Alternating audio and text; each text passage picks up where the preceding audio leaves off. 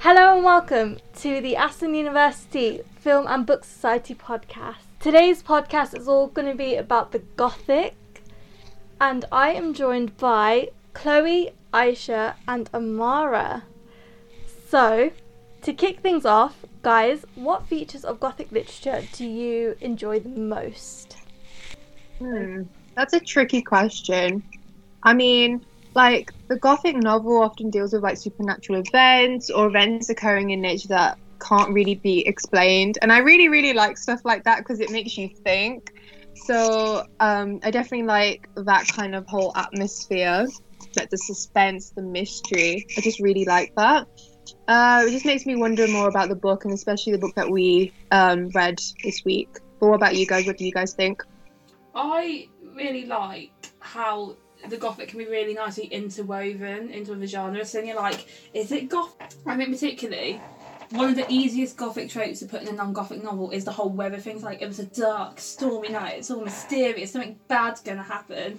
And all that, I'm always just there like, look at you using the Gothic. So I do quite enjoy novels that have elements of Gothic, because I think that those elements only tend to be there when it really heightens the reader experience. So I really enjoy that. I think now that you've mentioned the weather, I kind of like that too, because I feel like with the Gothic, it's just the whole mood of it. Like the darkness and the doom. Yeah, definitely. Yeah, it's like I was saying earlier how Gothic sits really nicely in between sensation fiction and horror. Yeah, like, definitely. it's scary, it's scary, but it really involves you into the genre. You're like in this book, like, oh my god, it's dark and scary. There's a vampire Romaniac who's gonna come and suck my blood. I just really like that. Yeah, but that's the thrill of, like, Gothic. It's just so unpredictable, and yeah. But Amara, what was you saying? Sorry. I heard some people say Gothic theme is rooted from Romantic literature, and this can be emphasized as many Gothic works has a touch of passion, which often leads to sorrow and tragedy. The Romantic lifestyle, love affairs is centered around Charles Dickens' work, which brings horrific villains and Gothic features into account too. I would also like to talk about the physical atmosphere and setting of Gothic themes, and this brings a sense of uneasiness, mystery, and fear run down our spine. Like most of the Gothic writing, settings are in ominous climate change, dark forests during the medieval period, and this location leverages the Gothic principle, which in turn creates a frightening experience for the audience. Yeah, definitely. Yeah, I think going back to that romantic idea as well, I'm taking this from an article written on England Taste website. I'll read you a quote.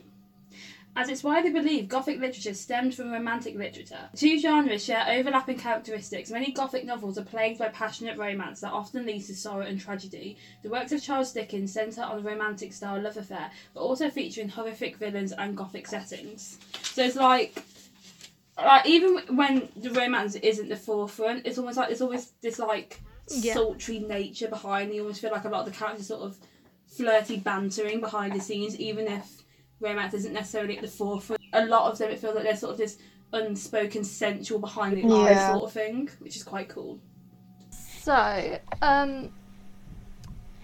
do you think that the Gothic genre is something that you would have indulged in on your own, or was it something that you read specifically for this society? Because, like we said, we all appreciate Gothic elements in other genres, other texts, but do you specifically go looking to read Gothic fiction, or not so much? I don't. Yeah, I think the only pure Gothic novels I've ever read are for educational purposes. Not that I dislike the Gothic genre, I do like it. No, it's not something I'll lean towards. Yeah, I think I would definitely go out my way just to, like, read Gothic novels, because I read Woman in Black at GCSE level, and I remember I really, really liked the feel for Gothic, the sense of it. So I kind of read Frankenstein, Wuthering Heights, just all those kind of classic Gothic novels, and then just for fun, really. Oh my god, I bought a copy of Frankenstein the other day. Really? No spoilers. No one start talking about Frankenstein in this. I mostly enjoy watching horror films at night by creating a dark atmosphere. Oh my gosh, same. The light of my room, and this shows Gothic work is something I would normally go for.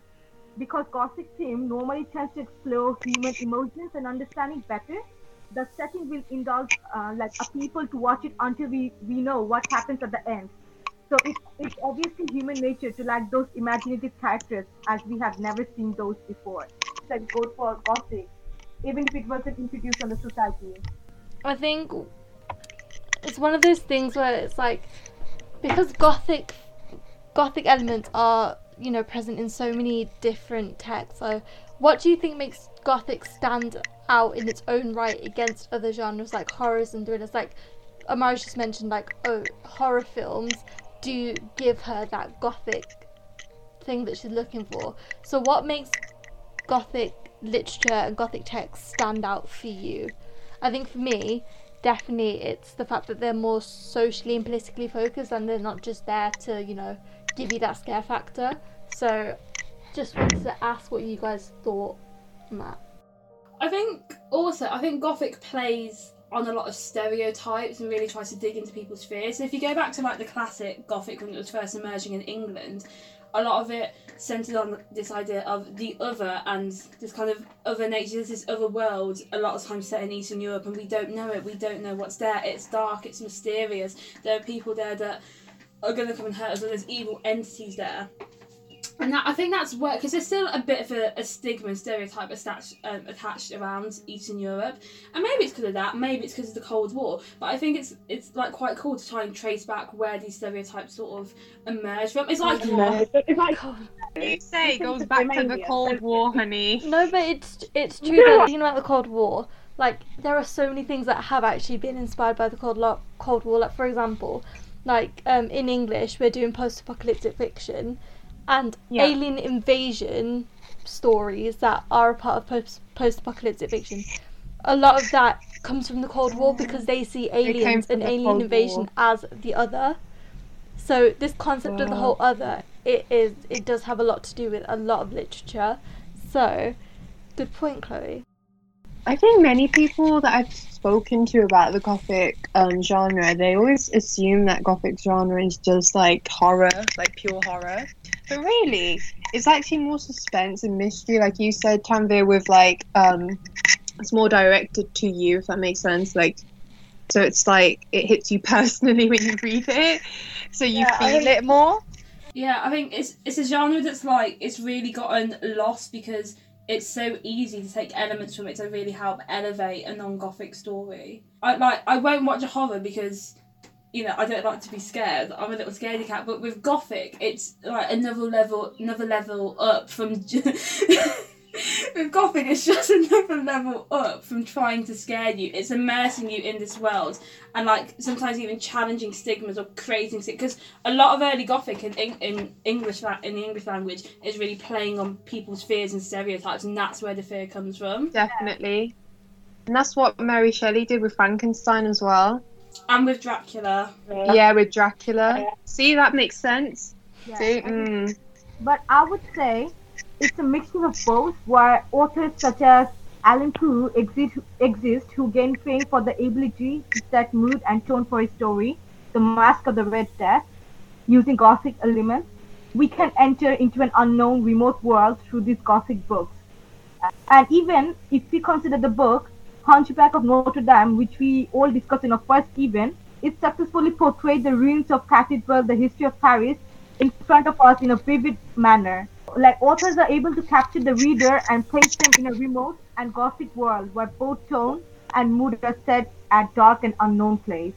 Yeah. Yeah, I mean, because the thing that the Hunchback of Notre Dame does in terms of playing on fear, I think it really goes for this fear of dark magic and witchcraft and sorcery and like turning madness, because you see that in Frollo. He's like, oh, I'm so lovely, I'm taking care of a crippled hunchback and I adopted my brother, I'm a godly man, I'm so brilliant.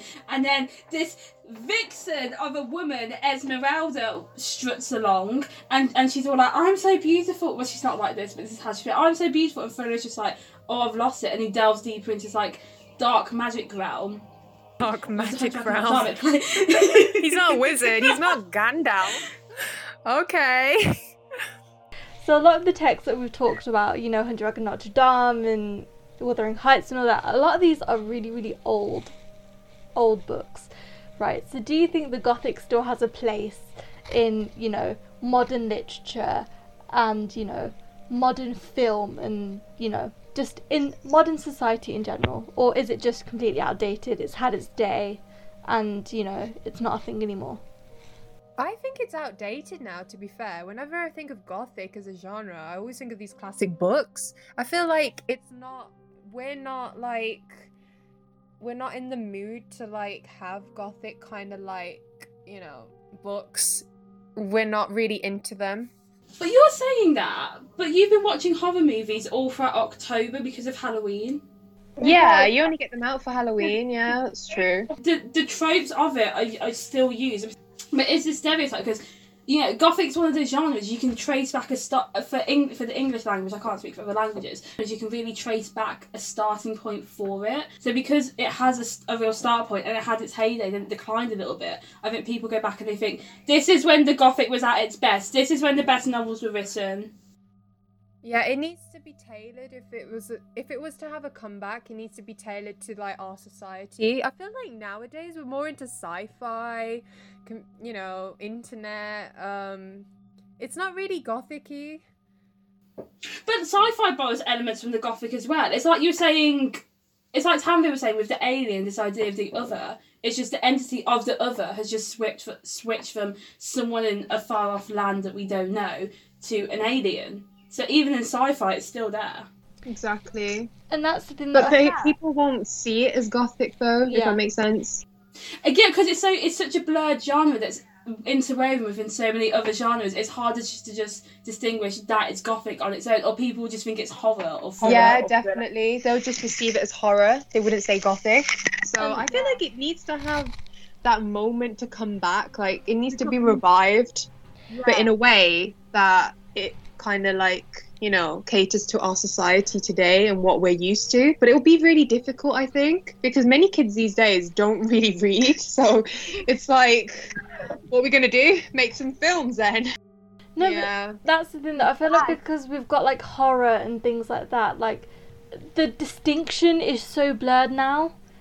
And I feel like if Gothic was to survive, it will only survive within other genres. I don't think it's going to survive on its own. Yeah, I don't think it will, to be fair.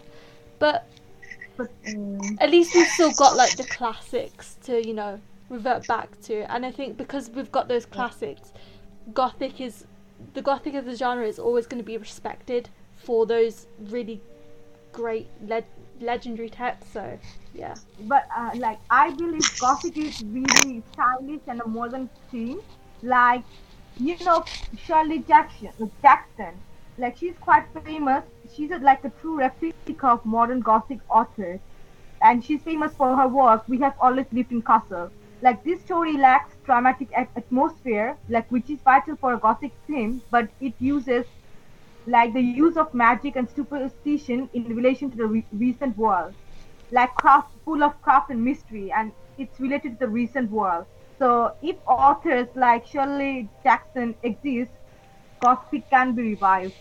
Yeah, I think also going back to the idea of, like, the Gothic being an older genre, it's set in a distant time. Like, The Hunchback of Notre Dame was set 400 years after it was written. It's like a lot of Gothic novels do tend to be set in the past of even when they're written. So even as us, the contemporary readers, we're reading something that was written in the 1800s but set in the 1400s. So I don't think that helps with this idea of the Gothic being something really old and to be left with the Victorian authors. I don't think that really helps with it. Twilight, it's based on a 21st century story, but it has Gothic roots and characters in it. Oh, I never thought about that, you know. Yeah, me neither. I say Twilight's Gothic as well. I mean, to me, Twilight was always just like that teen fiction YA sort of thing. Team Edward. No, never. I would never be Team Edward. I'm always Team Jacob. Always. I'm Team Jacob. I literally feel sad for Jacob. Yeah, same. Yeah, I actually watched all the movies for Twilight. I only watched the first movie. I just know it so well because it's just so advertised. Oh, you can't only watch the first movie and then say you're Team Edward because Jacob rocks up for about 5 minutes of that movie. You can't do that. That's like being like David Tennant's my favourite Doctor, but having only watched David Tennant episodes. I can't believe you did that. It was kind of crap, to be fair. The whole like graphics and stuff of the movie, but it was quite old, isn't it? It came out like did it come out like 10 years ago? The first movie. 2011 maybe earlier. I don't know, something like that. Okay, not too bad then. Yeah, it's not like proper old. I only read it because I wanted to just tick it off my list. Like, I didn't not want to read Twilight. I knew I had to read Twilight at some point, so I was like, you know what? So, speaking of, like, you know, Gothic texts, what's your favourite one? Because I don't think we even got round to that. Woman in Black for me. Mine would be Wuthering Heights. See, yeah, I have an issue with Wuthering Heights. It's too confusing. And I don't like it because I just can't follow it. It's true. It is confusing when you first read it. Do you know what my issue is with Wuthering Heights? You want to punch every single character in the face. No, it's the characters for me. They're all so annoying. They're all so self-absorbed. Like, this is what's best for me. Why can't anyone just see the way I want things to happen and accept the way my life works? They're all so self-absorbed, particularly Kathy and Heathcliff. And people act like Kathy and Heathcliff are like the perfect romantic couple. And I'm like, well, no, they're not, because they're both in the relationship for selfish reasons. They're both there. They want stuff from each other that they know the other can't give. They know they can't, but they don't care, and they're staying in this relationship despite the fact they both know it's not the best thing for either one of them. And yet people are all like, Kathy and Heathcliff couple goals, and I'm like, no, it's Elizabeth and Darcy all the way are the couple goals because they make each other better. It drives me up the wall. So this month we have read Hunchback of Notre Dame, and we are gonna watch very soon The Woman in Black. We all voted on this, but if you had the choice, would you have picked something else for us to read and watch? Wait, hang on, that reminds me of I got Tanvir to pick one film and one novel from the shortlist that I created because we didn't really have enough time to do a vote to make sure people had enough time to read it. So we didn't vote on it. Tanvir picked The Hunchback of Notre Dame and The Woman in Black. But because we never actually published what the other options for the Gothic were, so the other options for the novel were Dracula, Frankenstein and Rebecca, and the other film options were Dracula 1992, Jekyll 1931, The Silence of the Lambs and Rosemary's Baby. Actually feel a better question would be, Tanvir, why did you pick The Hunchback of Notre Dame and The Woman in Black? I feel like, okay, I didn't pick Dracula because I was like, no, Dracula's too popular. And also, I think with The Hunchback of Notre Dame, we had the Disney version, and I feel like it would have been nice to talk about both. Yeah. But You I would still think have- that the book would be similar to the Disney version, but it wasn't. It was No, it wasn't. way No, it wasn't. way different. I feel like after having read the book, it adds so much more depth to the Disney version. So in the Disney version, Frollo, people talk about Frollo being one of the best Disney villains, but he's not really. He's evil for the sake of being evil in the Disney version, whereas in the book, he doesn't start off evil at all, and you see his progression into turning away from God and turning more towards witchcraft, the dark magic realm thing, whatever you want to call it. And so you see his descent into madness, and you understand why he's doing the things he's doing rather than just, I'm evil because I'm evil. So I feel like the book really helped enhance my vision of the Disney version, which is quite nice. Frollo didn't have its No, moment. that Tanvir previously spoke of. He needed a Have a Hellfire Hellfire moment, and he moment. did not have Hellfire moment. He and I was did. He waiting for didn't it. even have that moment. There's an excellent stage production of The Hunchback of Notre Dame, which Okay. uses, I think, pretty much all of the Disney songs, adds in a couple extras, and stays a bit more truthful to the book. So the version was done by the Paper Mill Playhouse, and in that version, Quasimodo is the son of Frollo's brother and the gypsy wife he marries, and his brother dies, so that's why he has to look after Quasimodo. And he does, and he's kind to Quasimodo in the beginning the same way he is in the book. And the same thing, he, sees Esmeralda, he gets overwhelmed, he turns away from God, turns toward magic, goes mad, like same plot of that, but you actually get to see that progression of Frodo. He doesn't just start off as evil, and he does have the hellfire moment. His like arms are spread out, he's just like hellfire, and it's really good. And I'm really upset that version never actually made it to Broadway, because it's such a nice marriage between the Disney version and the song that everyone loves, and actually being truthful and accurate to the book, and having these characters do things for important reasons that you've developed, not just doing things for the sake of doing them. And I think it didn't end up going to Broadway because it was a choice between that one and the Frozen production, and they ended up choosing to put the Frozen production on Broadway because we all needed a Broadway production of Frozen, didn't we? Amara, what would you pick instead of Hunchback of Notre Dame? I would have chosen Hunchback of Notre Dame, really. I think so. Oh, okay. Did you enjoy the book? Yeah, I enjoyed it. This lockdown made me with that book. Thanks for that. I'm glad that Tanvi chose it then. Yeah, I'm really glad for that, because all my friends were telling me to read this book, but I was like too reluctant to do anything. No, I know what you mean. And for this society, I did it. Thanks for that. It's alright. Wow, you're welcome. Thanks, Tanvi. You're welcome, guys. Okay, so I think to wrap things up a little bit, what was your favourite moment in the novel? That's a hard question, actually. I feel like I never really got really attached to the novel, so I couldn't really say what my favourite part was. I could say what needs to be improved. Okay, I feel like I really like the mysterious kind of like effect he had on the characters. Like, you don't know much about them. It's kind of like a guessing game with each character. Yeah. So I really like that. Yeah. I think I was going too deep into it because of each character, but that's what I do when I read a good book. And it was well written, but it was a bit boring at the beginning. But I think the mysterious element to the characters was a great thing that a great technique, that he implemented into the book. So what do you guys think? I really like the writing style. Yeah. Book. Even though it's a bit boring, but still, it's really good. A bit boring.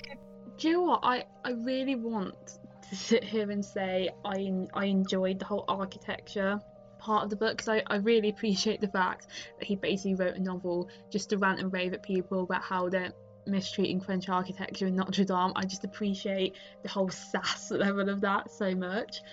But I found that part of the book so incredibly dull, because at some points there were just whole chapters of him just going on about the architecture, and at times it really felt like everything that was going on with Quasimodo and Esmeralda and Frollo was a secondary plot to basically a book that's just one long essay about Notre Dame.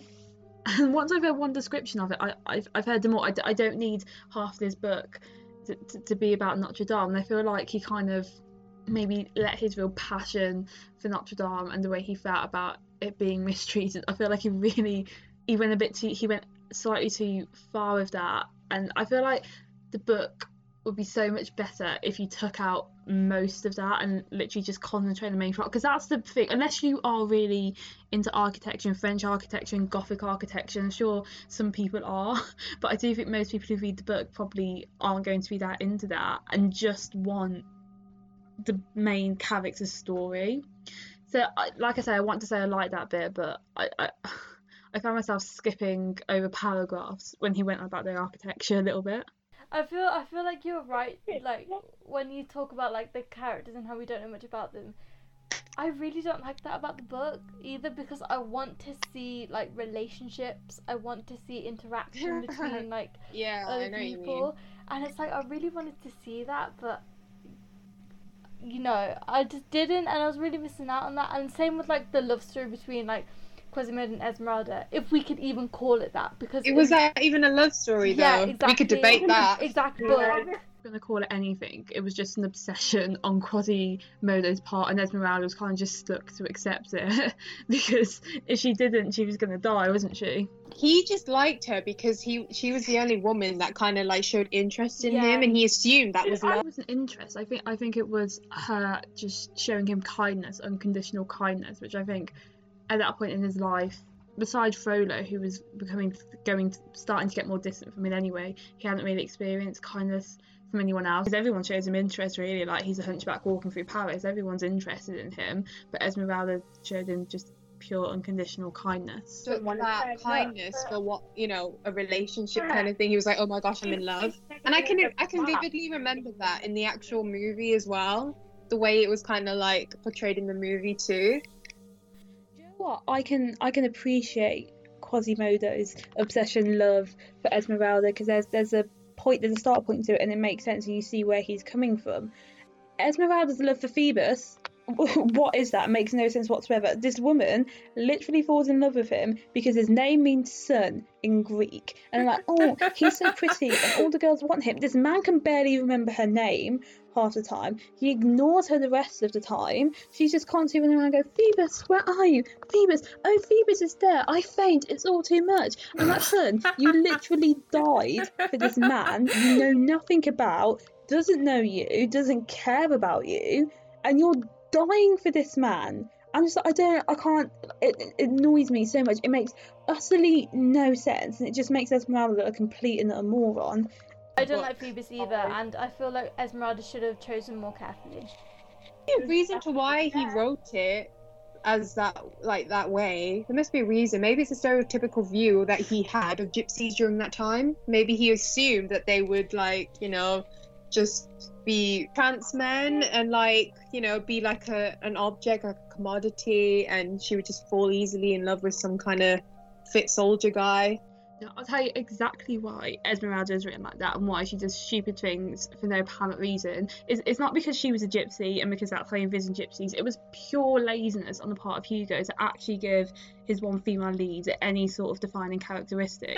Like, it's literally within her name. She has so many different names, and everyone views her as so many different things, and she's just an object to every single person within the book. She's nothing more than an object, right? Whatever everyone wants to get out of her. And so he literally just could not be asked to give her any characteristics. So if you don't give a character characteristics, of course it makes absolutely no sense as to why they do things. Like, if it was a characteristic that Esmeralda is a bit ditzy and she falls in love easily, or whatever, then you could get on board with why she ends up falling in love with Phoebus, because this woman has utterly no characteristics other than the fact of kindness is the only one we see. You're just there like, why are you doing all these things? It's not so much the fact that her falling in love with Phoebus is stupid and idiotic on her part, is that we don't understand why she's done it, because we don't understand her character.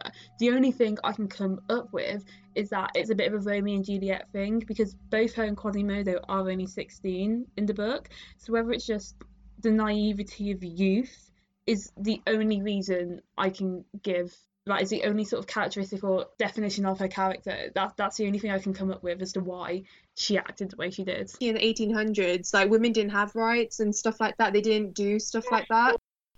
You've got to be careful with this sweeping generalizing statement that women didn't have rights, because it's just not really a true statement. They didn't have equality when it came to, like, being compared to men. That's what I meant. But like, they weren't considered to be as equal as men during that time. But that's the thing, though. The fact that, okay, whatever. Okay, the fact that she's the only, like, named female character, I think it's That's really true, good that she has both masculine and feminine traits. But again, yeah, the English lit student in me says women did have rights, but very limited rights. And if Abby heard you say that, oh my god. Abby heard you say that, she would go off on you. Oh my god. What I meant with the term didn't have rights was probably that they weren't as equal to men. Maybe they did have rights in their own kind of, like, stance. It makes you think a bit more into the society of French society then. So I'm definitely going to look into that a bit more, like the French society and what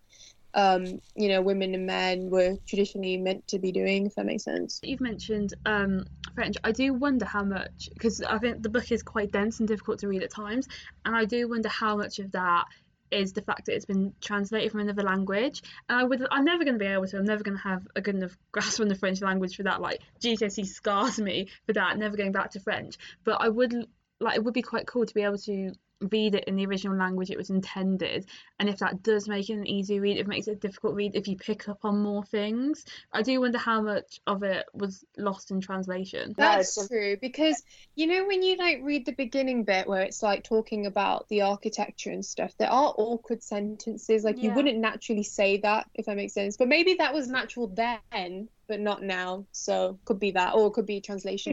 See, that's the thing with it. So you've got the time element, like it was written a little under 200 years ago, I think, something like that. And obviously, you know, when you read Victorian text now, the language has always changed because language evolves over time. So you've got the time element of it, and then you've also got the language element, the fact that it's been translated. So I think particularly if you're going to read it in English, it doesn't pave any favours for the novel. Okay, one final thing, and I think we'll call it a day for this podcast. If you could describe the book in a sentence each, what would be in a sentence? Yeah. Oh gosh. I'm gonna have to think about that. Oh no, this is like when a lecturer asks your opinion on something and you've literally got a blank brain and you're just sitting there with just expression on your face and they won't leave you alone until you say something. I'm going to say the ramblings of an architectural lover. Oh, I love that. Rantings of an architectural lover. I just really appreciate him for writing a whole novel just to have a go at people. I just love it. Love it, love it, love it. I think for me, if I was to sum it up in a sentence, it would literally be a failed love story with very weird relationships and a cathedral. Yeah. There you go. I would sum it up. It's quite difficult actually. Like it's a mysterious book, but it has one kind of like goal, and that goal is to like save Notre Dame. So I would just say it's like like the main goal is to save Notre Dame. It's basically like I'm not sure if I could like really class it as a biography of the Notre Dame. I'm not sure if I would say that, but it's just a rant basically, like a rant.